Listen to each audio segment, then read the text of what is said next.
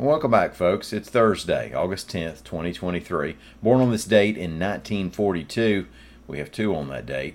Pro Bowl cornerback Speedy Duncan of Tuscaloosa and session bassist Norbert Putnam of Florence.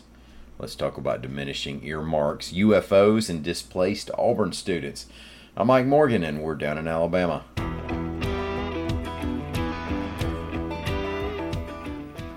It was no secret when longtime United States Senator Richard Shelby retired that the loss for Alabama would be partly measured in dollar signs.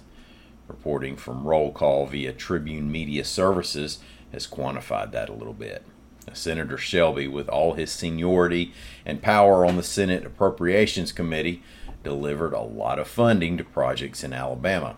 Now, he led the league in earmarks, which is a word that's often used derisively in the context of general government spending, but if they come from your guy and go to your project, you're sounding like Rod Tidwell on the phone to Jerry Maguire.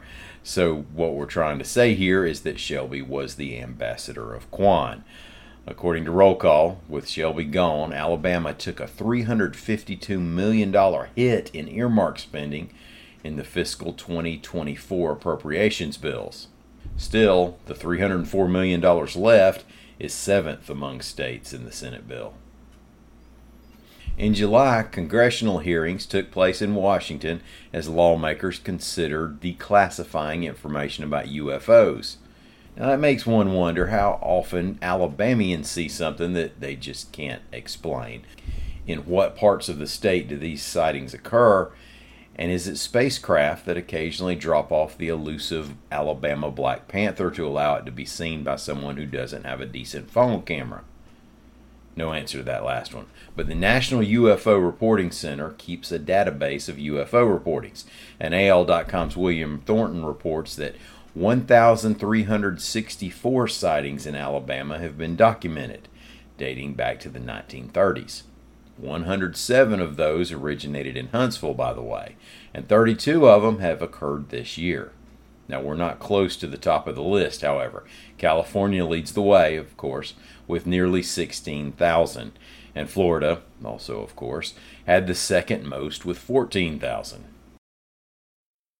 Now, it isn't always easy easing back into classes for the semester.